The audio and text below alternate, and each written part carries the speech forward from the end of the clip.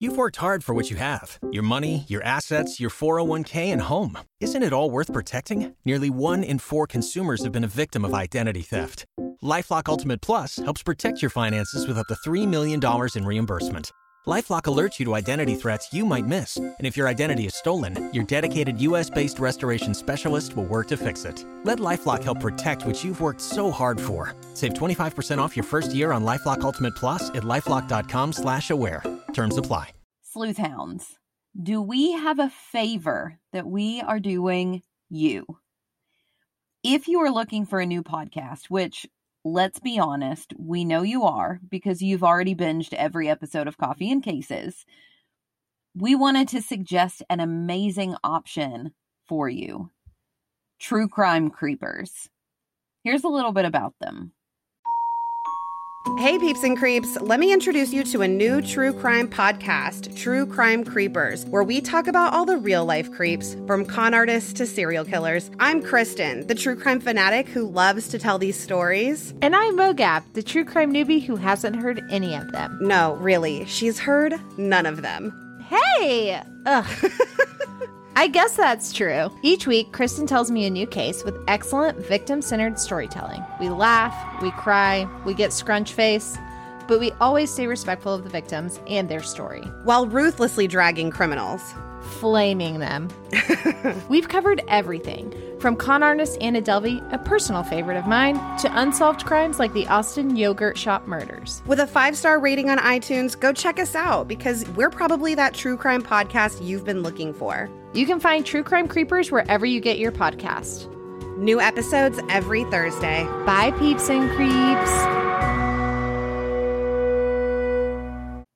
Kristen and Mogab are not only fantastic storytellers, but great people.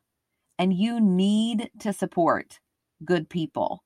So check out True Crime Creepers today. You'll thank us. I remember the very first time I saw Snow White and the Seven Dwarfs. I vividly remember the scene where she stands by the well and tells all of her little animal friends that she's standing by wishing well. She sings, "Make a wish into the well. That's all you have to do. And if you hear it echoing, your wish will soon come true." What if life was that simple and all your wishes could come true if a well echoed your dreams back to you? Many of us would wish for true love, money, a better car, a chance to make a difference. But what if instead of the well holding your hopes and dreams, it holds your nightmares? You might find answers at the bottom of the well, but they may not be the ones that you want echoed back to you. On one hand, finding what's in the well could give you peace of mind, or it could leave you empty and still searching. Do you take the risk?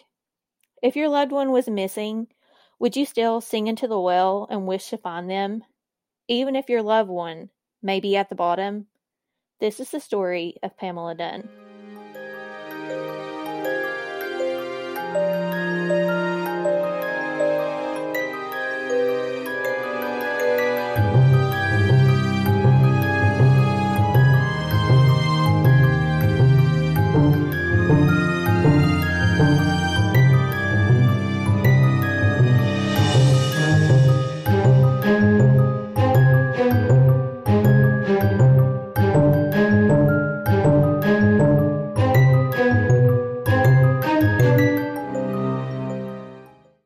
Welcome to Coffee and Cases, where we like our coffee hot and our cases cold.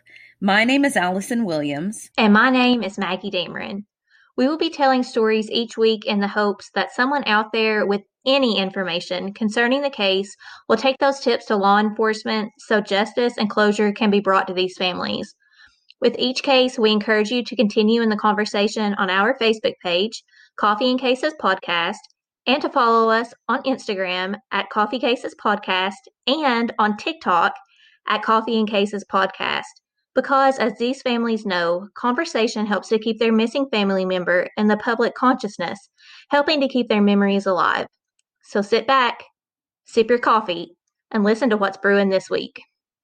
Okay, Allison. So today's case is much different than cases we normally cover.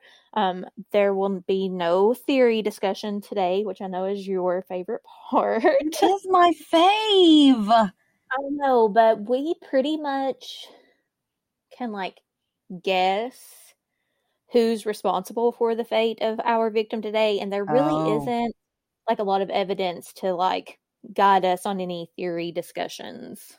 So is it kind of like the Sabrina Cain case where we're pretty sure?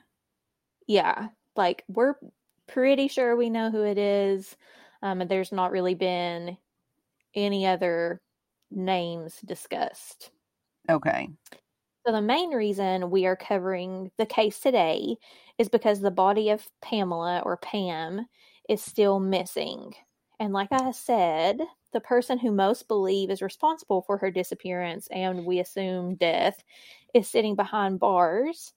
He's actually there in relation to her case, but not as a murderer. Oh, that's interesting. Yeah.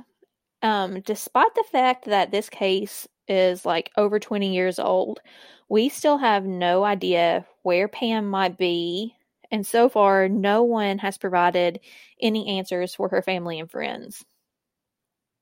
Oh, 20 years is a long time to wait. It is, and even though we think we know the person responsible is behind bars, we do not have her body, and he hasn't pled guilty to murder, and it is my hope that someone listening can provide law enforcement with the right tip to bring Pam home and put her killer to trial. So basically because we don't have her body, there's no proof that she was actually murdered. And so hence you can't try somebody for murder. Right. And that was one of my big questions. This case was actually listener suggested by one of our listeners named Amanda, and she's personally kind of involved in this case. She knows the family of our victim, and that was one of the questions that I had to her, and that's basically what she said. We have no body, we have no crime scene, so we can't really put someone on trial for murder because we don't have everything we need to have. Right. That makes sense. So I'm going back today in Pam's case. So this is kind of more about the events that led up to her disappearance instead of just solely the disappearance and then possible people who could have kidnapped her. So we're going back. Okay. Way back. So, yes. Back to 1963 when Pamela Dunn was born on October 4th, and my birthday is October 5th. And contrary to what my doctor said today and asked if I was born in 1950, no, I was not. There was a little medical data snafu in Maggie's life today. Yeah. The nurse was like, "Are you the Maggie that's supposed to be here?" I was like, yeah. And she said, "Well, this says you were born in 1950. I was like, no, ma'am, I was not. No, ma'am. That is not me. Maggie looks really good for her age. I look really great for 70 years old.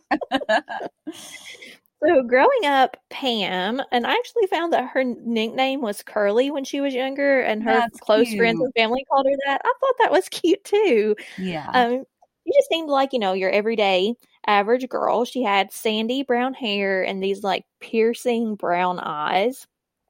Pam was never in need. You know what, Maggie?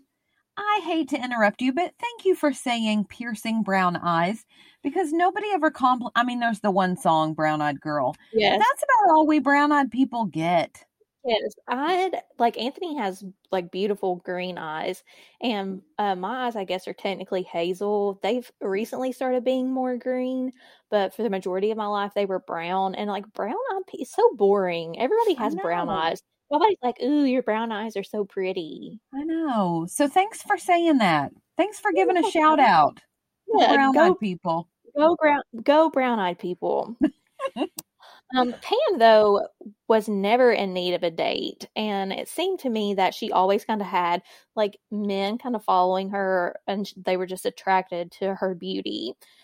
In fact, a show called Stalkers that featured Pam's case In this, her sister said that both she and Pam had a bit of a wild streak. They loved sneaking into bars when they were underage, when they were underage, to check out all the gorgeous men that were inside. Oh, so they appreciated beauty in the men they were looking at. They did. P.S. Sleuthhound, if you hear random pops throughout tonight's episode, my house is not under attack. It is near the 4th of July here in America, and it's our Independence Day. Yeah. So the people in my neighborhood are celebrating early and shooting off fireworks. My 60-pound dog's currently trying to force herself underneath my bed. Like, that's the state we're in today. Yes. Pam ends up marrying rather young by today's standards, and she marries at 17. But this actually was much more common a few decades ago. My mom, who is only 3 years older than Pam, actually married my dad at 17. And Pam was, so by that day standard, Pam wasn't super young getting married. Right. Pam and her husband had a beautiful baby girl whom they named Stacy, which I just feel like is a totally like just the essence of that time period, the name Stacy. Oh, yeah. That's like what I pictured. Yeah. And Pam was like dedicated to Stacy. She was like, her world revolved around her daughter. Sadly, however, Pam's marriage does not last, and soon her and her husband divorce. Okay. One thing that I absolutely love about Pam as I was reading about her was what a hard worker she was. And like, I think we take that kind of for granted. Like, we'll say, oh, she's such a hard worker. Like in school, if they're like an all-A student, that like, are you really? Do you have to work for that? Because sometimes like the senior D kid has to work a lot harder than the kids that get like A's. Yeah, I've had some C students who are harder workers than A students. But Pam really was the essence of a hard worker. It seemed in all aspects of her life, Pam was unfaltering in her ability to give and strive for improvement. Pam began working at a local nursing home in 1989 as a housekeeper. And Allison, like, we know that is not a fun job. Yeah. Like, I could not do that. Being a housekeeper in a nursing home, like, I just Googled, like, general job duties. It would include a lot of heavy lifting. You would clean patient rooms, clean offices and lobbies, clean surgical equipment if the facility was equipped to do that, cleaning bathrooms, and just about anything and everything else. And like, you guys know, I don't do bodily fluids, so I don't do not cleaning. Clean a public bathroom. Yeah, I don't do cleaning in general. Yeah, you can like ask Rodney. That's like my one goal in life, is to make enough money that I can eventually pay someone to clean my house. Like, I mean, that is my goal. I know. Yeah. If I have to, because somebody's coming over, then I'm like, daggone it. Okay. Like, finally got to crack down. But yeah, and then Anthony will be like, are we at the point where we can just start hiding stuff now? And I'm like, yeah, just start just having stuff in the closet. Yeah. Under the bed, wherever. Despite all the job's demands, though, Pam absolutely loved her job. She loved interacting with the patients, and they in turn actually loved her as well. That's what sweet. Really amazed me, though, about Pam, and I mentioned this earlier, was her work ethic. She never settled. So remember, she starts out as a housekeeper. She strived to better herself and better the life for her daughter. And over the next 10 years, Allison, Pam would work her way up the ladder and become a certified nurse's assistant. Wow. I know. And she did that as a single mom. Yeah. She's like, I'm not going to settle. I need to make the life that I want. Yeah. And I adore that ability and that want to improve. I just think that's speaks volumes of her character. Oh, yeah. It wasn't until 1999 that Pam finally felt that her life was where she had always wanted it to be. So she met a man, and she was crazy about this man, and it seemed that he was also crazy about her. He was a construction worker named David. And remember that I said earlier that Pam was attracted to bad boys? Oh, no. Well, David was a bit of a bad boy. I know. But, like, she kind of, in the beginning, like, I'm not going to justify how their relationship turns out, but in the beginning, I think she's very like Monique that we covered like a couple episodes ago. She who like tries to see the best in people. Yeah, she wants to see the best in people, and I think like she was kind of almost like a veil over her eyes because David is like a sweet talker. Yeah, and according to the Stalked documentary that I watched, David had been arrested before. It didn't say what for, but that was no turnoff to Pam. Many of Pam's friends and family seemed a little uneasy about David, considering that his nickname was Crazy Dave. Crazy Dave. Crazy Dave. And he lives up to it. No. But Pam was always coming to his defense and swore that he was like an angel to her. Oh. So this is where it would be like, dun, dun, dun. It's like one of those things where like, you know, we see it, Maggie and I do as teachers, and we'll have a student who's dating somebody, you know, male or female, it doesn't matter. Both genders do it. Mm-hmm. And you'll overhear them talking to their friends and they're like, oh yeah, so-and-so did this one sweet thing, and you're thinking in your head, and you're ignoring the 20 other things I heard you complaining about last week to your friends, you know? Yeah, like exactly. Evidence. I know. Being a construction worker meant that David was on the road a lot, but Pam was head over heels about him, and soon the two were living together. Quickly after moving in, though, their relationship began to suffer.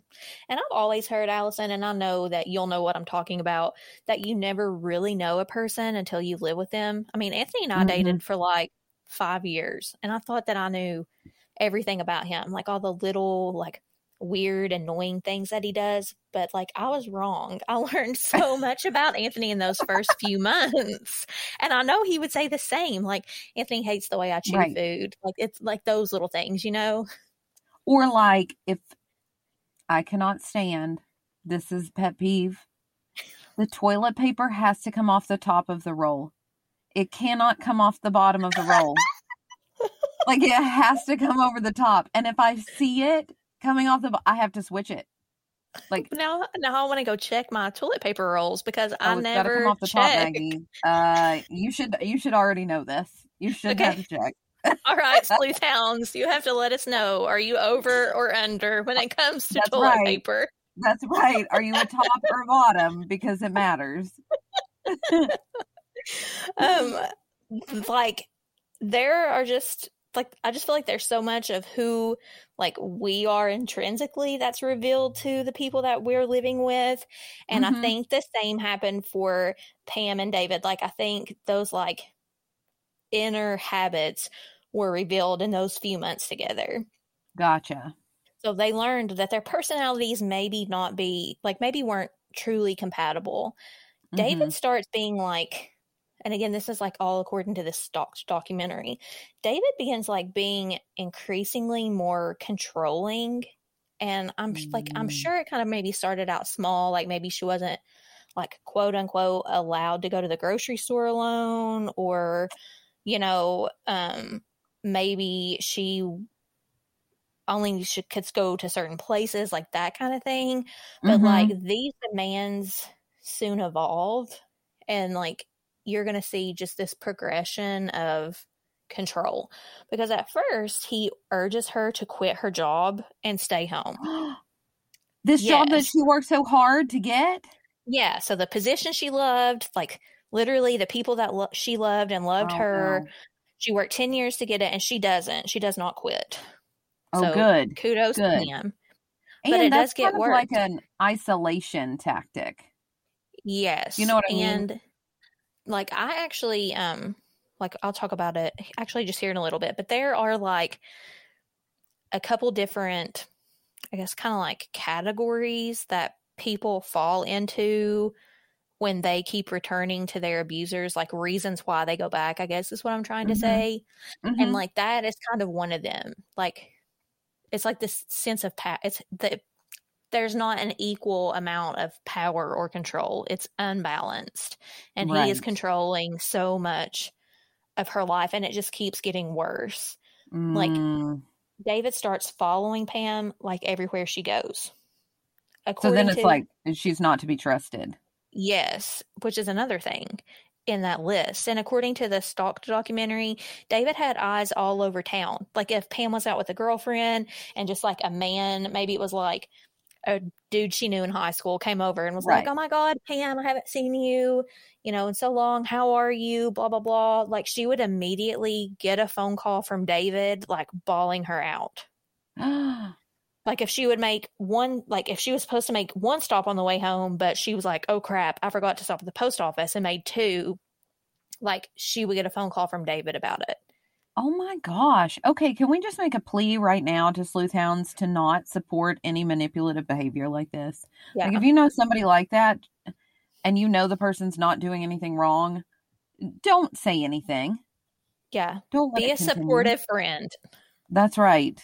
So with many verbally abusive relationships, Pam tried to leave David several times, but always would go back to him. And like I said, I kind of got curious because I feel like maybe hear, read, or see that a lot, like so many victims going back to their abusers. And so like I always thought that it was, like out of fear. And I was surprised. Which I'm sure it could be for some. Yeah, and I was actually surprised that there was like quite an extensive like list, things that I wouldn't really have thought about. In this article that I pulled up by psychologist Ellen Hendrickson, and it's called Why Do Victims Go Back to Their Abusers? And she's a doctor, by the way. I don't want to discredit her hard work in her field. Give her title, Maggie. Yes, I know some people get very defensive about that. The author states that fear is one reason why people return, but it's not the only one. So some common ones we see are financial dependency, right? Which I think he tried to get her financially dependent on him by encouraging her to quit her job, which she didn't. Agree. Threats, which I feel like he is obviously threatening her. Mm-hmm. One was sexual intimacy, and we'll kind of get into that later on in the show. Okay. But she said that 4 of the main reasons were unequal power, manipulation, hope, and love. And I think as I continue to tell Pam's story, Sleuth Hounds and Allison, you guys will see how nearly each of these factors came into play for Pam. Okay. So despite all of his flaws, and I've kind of already said this, Pam did try to see the best in David. And I truly believe that Pam wanted him to be better and wanted him to be a good person. I think in some way and at some point she did love him, but obviously the thinking changed as their relationship continued and he continued to get more and more controlling and abusive. But I think in the beginning there was at least lust, if not love, in the beginning. Right. So maybe she saw kindness at the beginning. And I think and I don't know a lot about, abusive relationships, but from what I've read, I get the sense that you think that when you first meet someone that is also the true essence of that person. And so if he seemed kind at first, but then slowly became more and more manipulative and controlling, then in her head, she's probably thinking, well, but there's also the good side. It's the cherry picking that we saw before.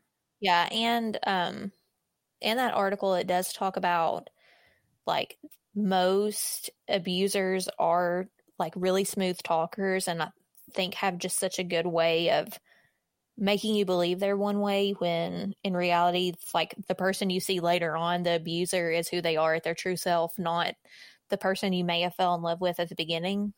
Right. And they're also very good at making you think that you're the one who's done something wrong. Yes, exactly. And we'll talk about that as well here in just a minute. But David does actually ask Pam to marry him at one point, and believing that she could do no better, she accepts his proposal, which I think is kind of what you were talking about, right? Like she's suffered so much verbal abuse at this point. I think that she has been manipulated into believing that David is the only person that will want her. And so she accepts the proposal. Right. And here's when I really think we start to see all of those factors I mentioned about abusive relationships coming into play, right? So there's a definite unequal share of power here. Pam believes that David is the best she could do, and that was his goal from the start, to make her feel so worthless that she believed no one else could love her. And that is sad and disgusting that people are that manipulative. Yeah. David tries to control every single aspect of Pam's life. We've seen that already. And actually, like, just kind of following her around town and having people kind of watch her isn't the only thing that he does. He actually would often call her boss at work and make up these like crazy, insane lies about Pam. Things like she was sexually involved with a patient, like trying to get her fired. So he's basically like, oh, she won't quit on her own, so I'm going to take it into my own hands and try to get her fired. Yes, and like we know there's no way that's true. No. We know David manipulates her during the course of their relationship, and this was kind of what I was talking about with the sexual intimacy. David had taken like sexual photos of Pam, and as a way to manipulate her and I think to control her, he would often write her name on the back of them and pin them up in bars or restaurant bathrooms. And he even went as far as to send them to her mom. Yeah. Yes. Okay. Listen, I mean, he crossed the line long ago, but that is like... He crossed the line in the sand a long time ago. This was like on a whole new level. Yeah. And those last two reasons, I know, like I can't. So that's disgusting. So I just feel like this is a lot. Also, life lesson. Okay. If you take nudie pictures, I feel like to someone you're not in a good, healthy relationship, you're married to this person, okay? If you take nudie pictures, they are going to get out to other people. Yeah. Like, I specifically remember in college, I knew this girl, and she took, like, professional, like, nude pictures for this guy that she was dating. And, of course, he was like, oh, I won't show anybody, blah, blah, blah. Okay, well, he did. And they were all over campus.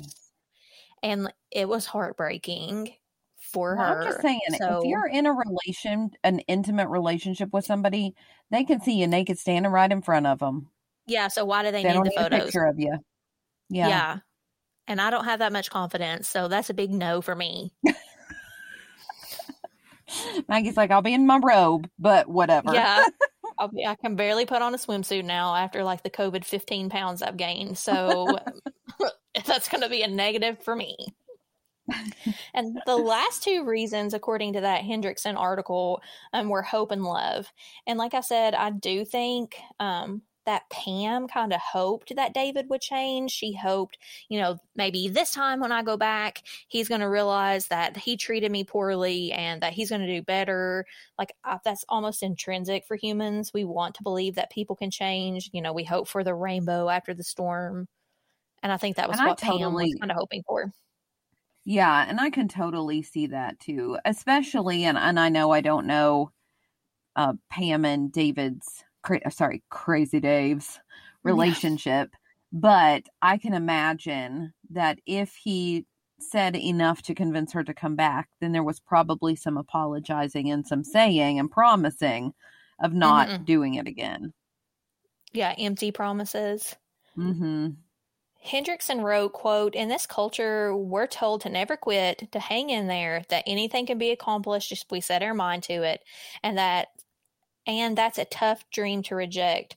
Leaving the relationship means acknowledging that things will never change. It means giving up hope, end quote. Mm-hmm. And I mean, I think she's true. Like, I think that's a lesson we teach our students. Like, you can do it, never give up, which is good in like school circumstances, or like when you're in your career and you're trying to get promoted, but not every circumstance in life. We need to believe, like, I don't need to give up on this. Like, if it's a crappy situation, wash your hands and move on. I know. And yeah, we always teach the whole, like, empathy and, trying to see things from the other person's perspective and giving extra chances and things like that. But I think you're right. And I think we also need to teach healthy boundaries and like when, especially in relationships, when it's fine to say, I need to be happy and I deserve to be happy too. And I wonder if like this is an American thing. Like I feel like we're so bad at setting boundaries, like even professional boundaries, right? Like I have worked so hard, like after 4:30 p.m., I'm not answering parent emails. Like I'm not answering parent emails on the weekend. And like that is really hard to set that boundary because I feel like a horrible person when I do that. And like I'm wondering, is that just an American thing that we have such a hard time setting like personal boundaries to make ourselves more mentally healthy? Or is it like an everywhere thing? That's a good question because I have not learned those boundaries yet. Like I know you're the same way. Like at all. Like I'm in awe of the teachers that are like, I never take home anything to grade. I know. I'm really, Susie. I'm like grading over here at midnight on a Saturday night, and you're like not taking home anything. And I don't. Yeah, I don't. Not that it's a teacher named Susie. That was just the first name that came to mind. This was a hypothetical Susie. Yeah, this was a non-existent Susie. Right. Now, I do think that probably a lot of other cultures are better at setting boundaries for work from what I've read, but that is a great question about boundaries for mental health just in general. I'm curious. So, especially international listeners, let us tell us about your experience. Yeah. Are you mentally drained as well? Wandering minds want to know. Yeah. So as I mentioned before, I do think Pam loved David in the beginning, and I think it was a combination of love, hope, manipulation, and that power that kept Pam going back time and time again. Soon, though, and this is again like a next step for David, Pam's friends and family start noticing physical abuse signs on her body. So bruising on her arms. And even per that stalked documentary, there were even bald patches on her head where it appeared someone had yanked out patches of her hair. Oh my goodness. Yes. And thankfully, Pam finally gathers enough courage to kick David out of her apartment in August of 2000. Oh my gosh. And I can't even imagine how much strength that took, that act, especially given all the manipulation and the fear and all of that stuff. Yeah, like I cannot. She's a stronger person than a lot of people. It is the events that follow, though, that really and truly show us how David got the nickname Crazy Dave. Oh no. So after Pam kicks David to the curb, he starts leaving her threatening voicemail messages. And I'm not talking like once a week. I'm talking multiple times a day. Did the police do anything or did she not turn him in? Well, both. Okay. And I'll tell you why. So in that stock documentary, Pam's daughter, who by 2000 was a mother herself, says that David even left voicemails on Pam's machine saying that he was going to bash in her granddaughter's head. He said, quote, bashing her head into a wall until her neck snapped, end quote. Talking about you should Pam's see my face right now. Yes. Yes, I'm sure it was the same one I made when I was watching this show. Oh. Here's my thing, too. If he's, okay, he shouldn't be making comments like that about Pam herself. But now he's making those, yes. And like, he's not just crazy. He needs, like, that term needs to be increased a ton. He needs to be, like, I don't know, off the charts. I don't even know what word. I can't even think of a word. Yeah. So that's not all, though. David actually starts showing up at Pam's work. In one particularly violent fit, David actually chases Pam into the bathroom at her place of employment, and she is so scared, she locks herself in the restroom. Like, the reenactment I watched on Stalked, literally, like, they did a good job reenacting this, I think, but like it legit scared me. So I can't imagine seeing the thing in real life, let alone being Pam and experiencing it in real life. Okay, surely somebody in this scenario, since so many people are seeing it, called the police. Yeah, her coworkers actually do come to her rescue and they telephone police. And it's actually after that scare that Pam goes to the Watertown Women's Rescue Center to get help getting a restraining order from a judge. And actually, I don't think that I've mentioned that Pam is from Watertown, South Dakota. So it's like, I think, a relatively small town from what I gathered in my research. So she's taking the next step. She's getting like a protection order against Crazy Dave. So he's supposed to stay, like, physically clear of her. Yeah, no talking to her, like coming to see her, no telephone calls. But clearly, like, do we think he gives a crap? No. No, he does He's not. got a nickname. Yeah, he earned that name for a reason. And he actually, like, obviously did not care. And he calls her I think the Charlie Project says 17 times. The stock documentary said 26 times. But he calls her several times in the 2-week span after the order was served. So even if he called her 17 times, he's at least calling her once a day. And if he called her 26, like, we're talking multiple times a day. Yeah, that shows no respect for this restraining order. He doesn't care. No, and this is where I said that it was kind of both, because I think Pam, initially involves police, but then when these phone calls start happening, she does not report those to police.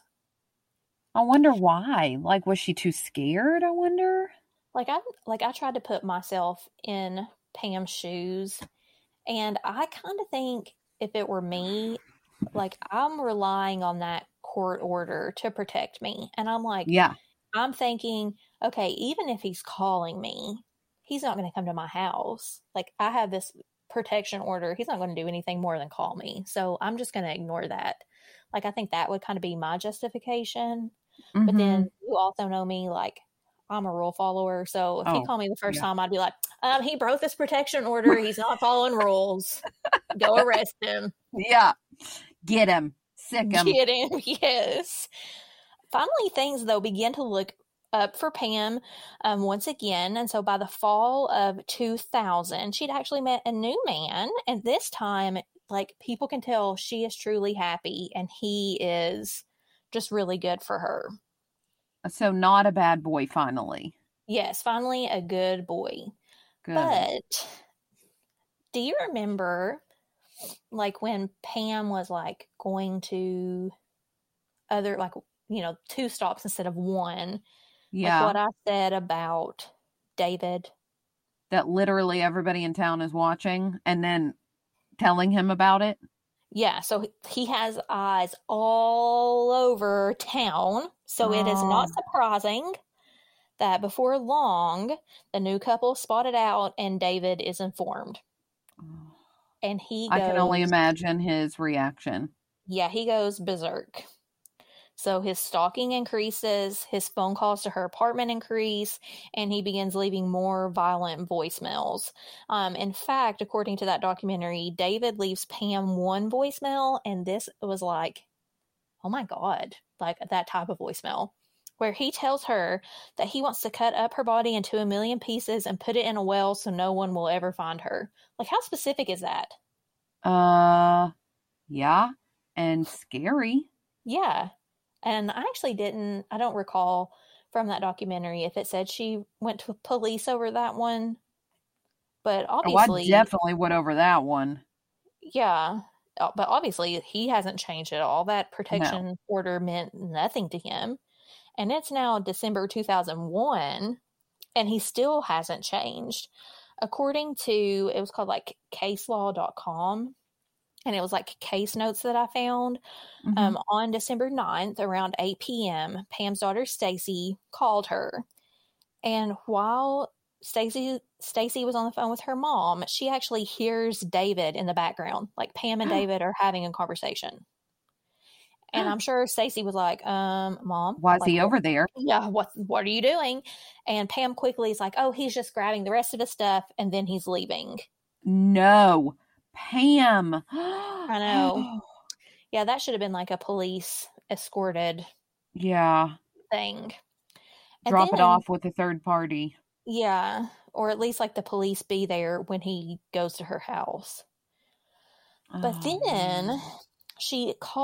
Pam calls her own mom, Loretta, around 11 o'clock that night and said that David had called her and was upset and sounded like he was crying. So this is potentially part of the manipulation again. Oh, yeah, 100%. He's not really crying. Like, 100% he's manipulating her. The next day, on December 10th, 2001, Pam was supposed to report to work that morning at the Jenkins Living Center, so that same, like, nursing home, assisted living that she'd been at for a while now, and she never shows up. Welfare check. I'm telling you, this girl's showing up to work. If she refused to quit for an abusive boyfriend, there's no way she just wouldn't show up. Yeah, and that's exactly what her coworkers were thinking. They call police to let Pam know, or to let the police know that Pam is not at work because, like you said, like this isn't normal behavior for her, Right. and they're immediately worried because if she's not going to quit because her boyfriend is telling her to, then she's just not going to come to work, you know. So and this is the day after her daughter hears Crazy Dave at the apartment? Yeah. That was Crazy Dave was at the apartment on the 9th. She doesn't show up for work on the 10th. So the police contact Stacy and they tell her that, you know, have you seen your mom? And when Stacy hasn't, they go to Pam's apartment to search for clues. And what they find is odd to me. So one, like we're close to Christmas time. And Pam, from all of these things I read, loved Christmas, which me too, Pam. Like, my house looks like the North Pole puked in it when it's Christmas. But, like, all of her Christmas lights were still on, and it's daytime. So I feel like she would have unplugged those on her way to work. The TV's still on.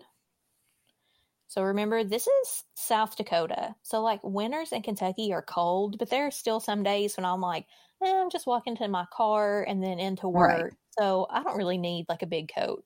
But I feel like in South Dakota, that's probably not a conversation you mentally have with yourself in the wintertime. Right. Yeah. I feel like once it's winter there, this is a it's no-brainer. Winter. Yeah. And her like coat that she normally wore was still in the closet, which wouldn't have made sense for the climate that she's in. Nope. It said in the stock documentary that her dog was actually under her bed and was like scared and shaking. Okay, so obviously something traumatic happened. Yes. Or there's fireworks, but there's not going to be fireworks around Christmas time. Yeah, unless you live in a weird neighborhood, there could be. No, I'm just kidding. Just kidding. But yeah, the dog is under the bed and he's scared. And stranger still is the caller ID box. So, young people, this is a box that we would have back in the day that would tell us the number and name of people that called while you were away. Right. Because we didn't have cell phones. Or we did, but they weren't the phones that we had now. And all of my kids, they were asking me what my first cell phone was. And I was like, it was a Motorola Razr. Hello. And they were like, oh my God, this Cameron, you had a, they were like cracking up. And I was like, I was cool with that phone. Thank you. Thank you very much that I was hip. But anyways, I digress. So what about the caller ID box? So it's gone. It's not there. So obviously somebody took it. Right. And why would you take it unless you're trying to hide the fact that you called it? And her engagement ring, which I'm assuming she had not given back to David, was also missing. Her keys to her car are still on the kitchen counter. I'm pretty sure that I read her car was still parked near her home, but there is no Pam. Okay, so we can assume she left with someone. Yeah. Somebody's not going to break into your house and steal. Okay, I get an engagement ring, it's worth money. But your caller ID box? Yeah, like, I can take all this other valuable stuff. I'm taking the caller ID box and the engagement ring. Yeah, that doesn't make any sense. So naturally, police focus on David. I mean, after all, he is the last person that we know of to have seen Pam alive. And what is crazy to me is that in my reading and in the show that I watched, police did not even have to like go to David's house to say like, hey, have you seen Pam?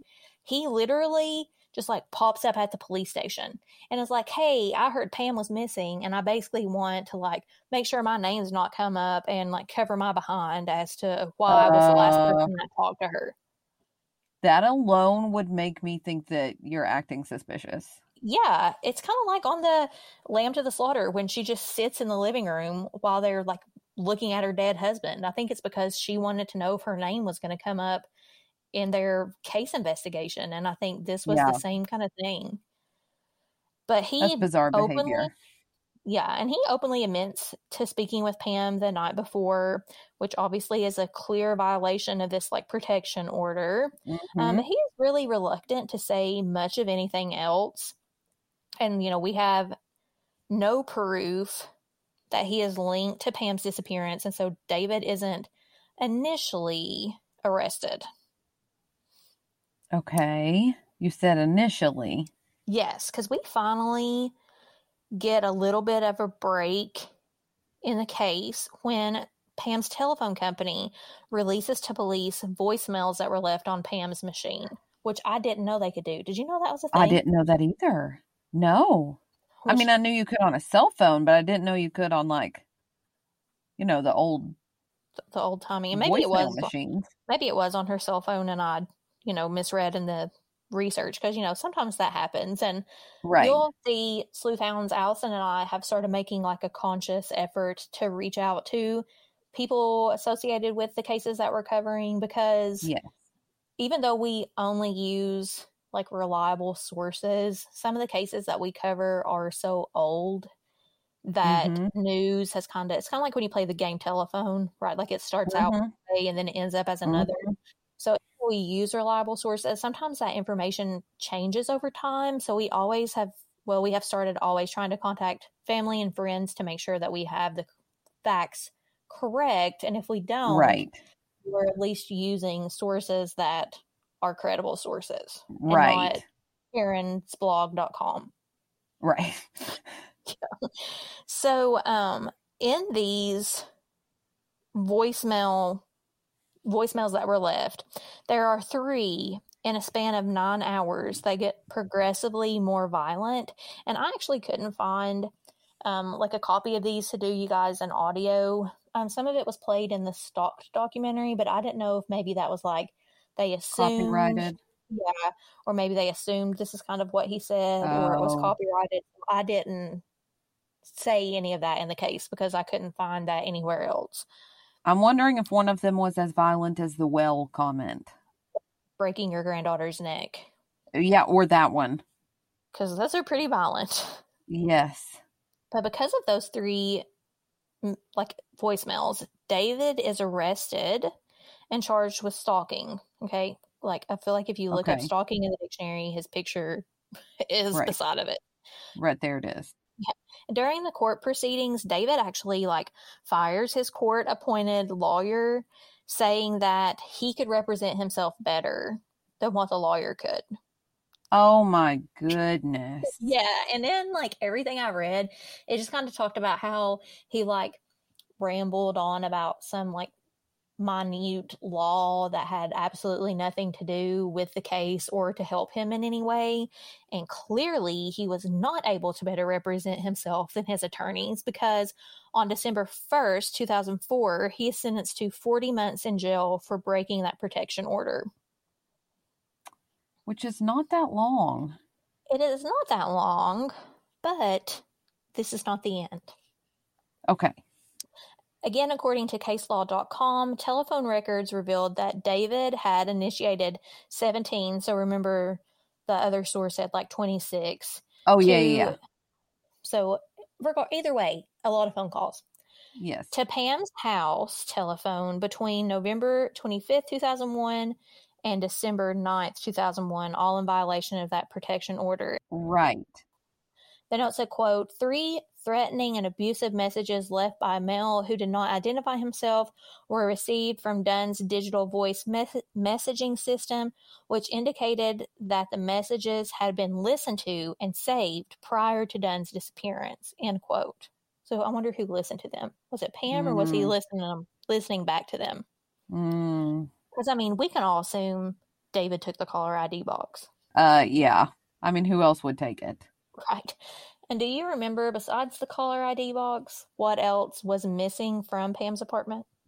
The engagement ring. Yeah. And do you want to know what David's sister would eventually hand over to police saying that he gave it to her? The engagement ring? Yes. Pam's engagement ring. There's your proof right there.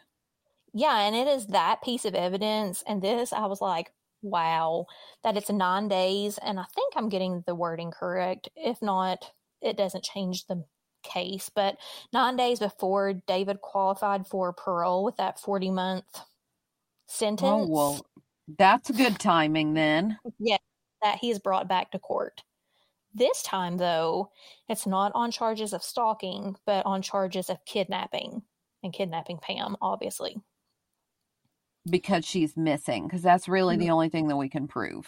Right. We can't prove that anything else happened to her besides the fact that she's missing. Again, since it worked out so well the first time, he chooses to represent himself. Oh, my goodness.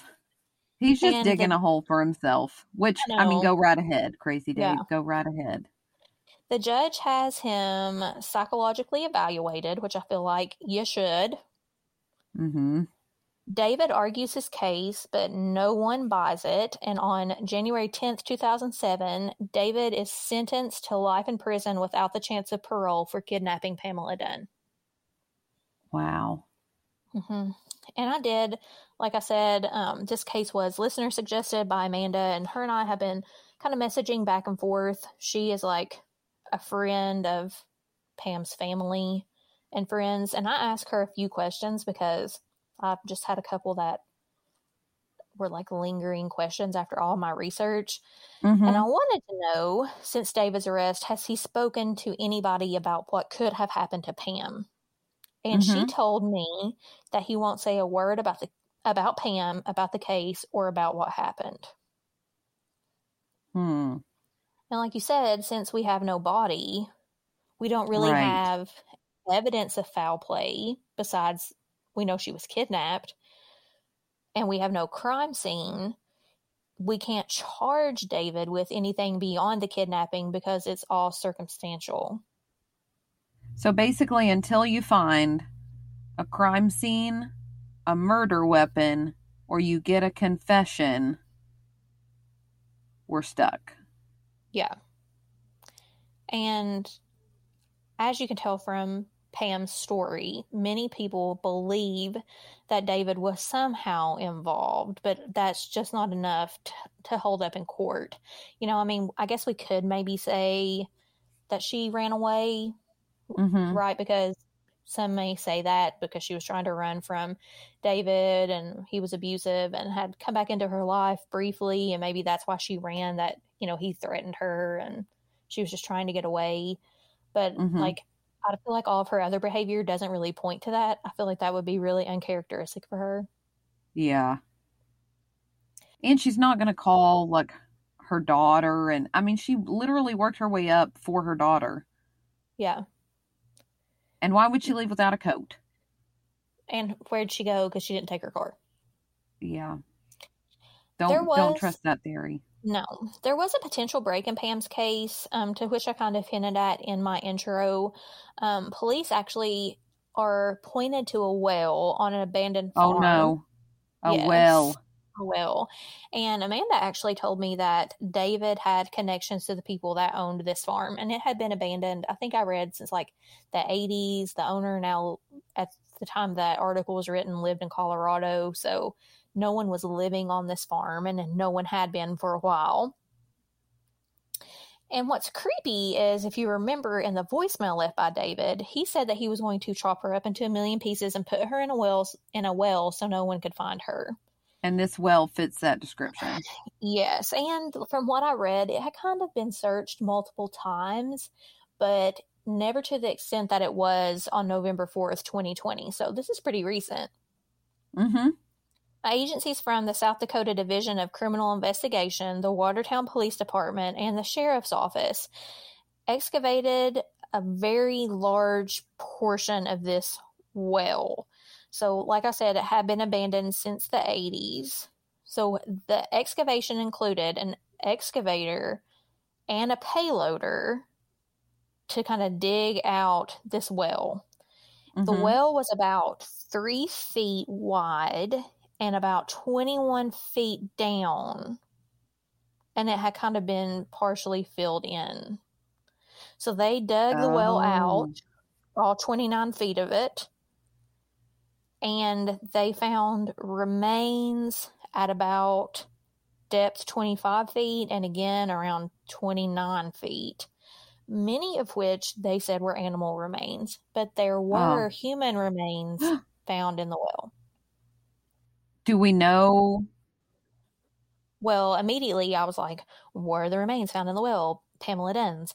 And like, I got super excited because I'm like, oh, yes, this is it. Because, you know, like November 2020 is fairly recent. So maybe just like word hasn't really spread in this COVID world that we're living in, and her remains have been found.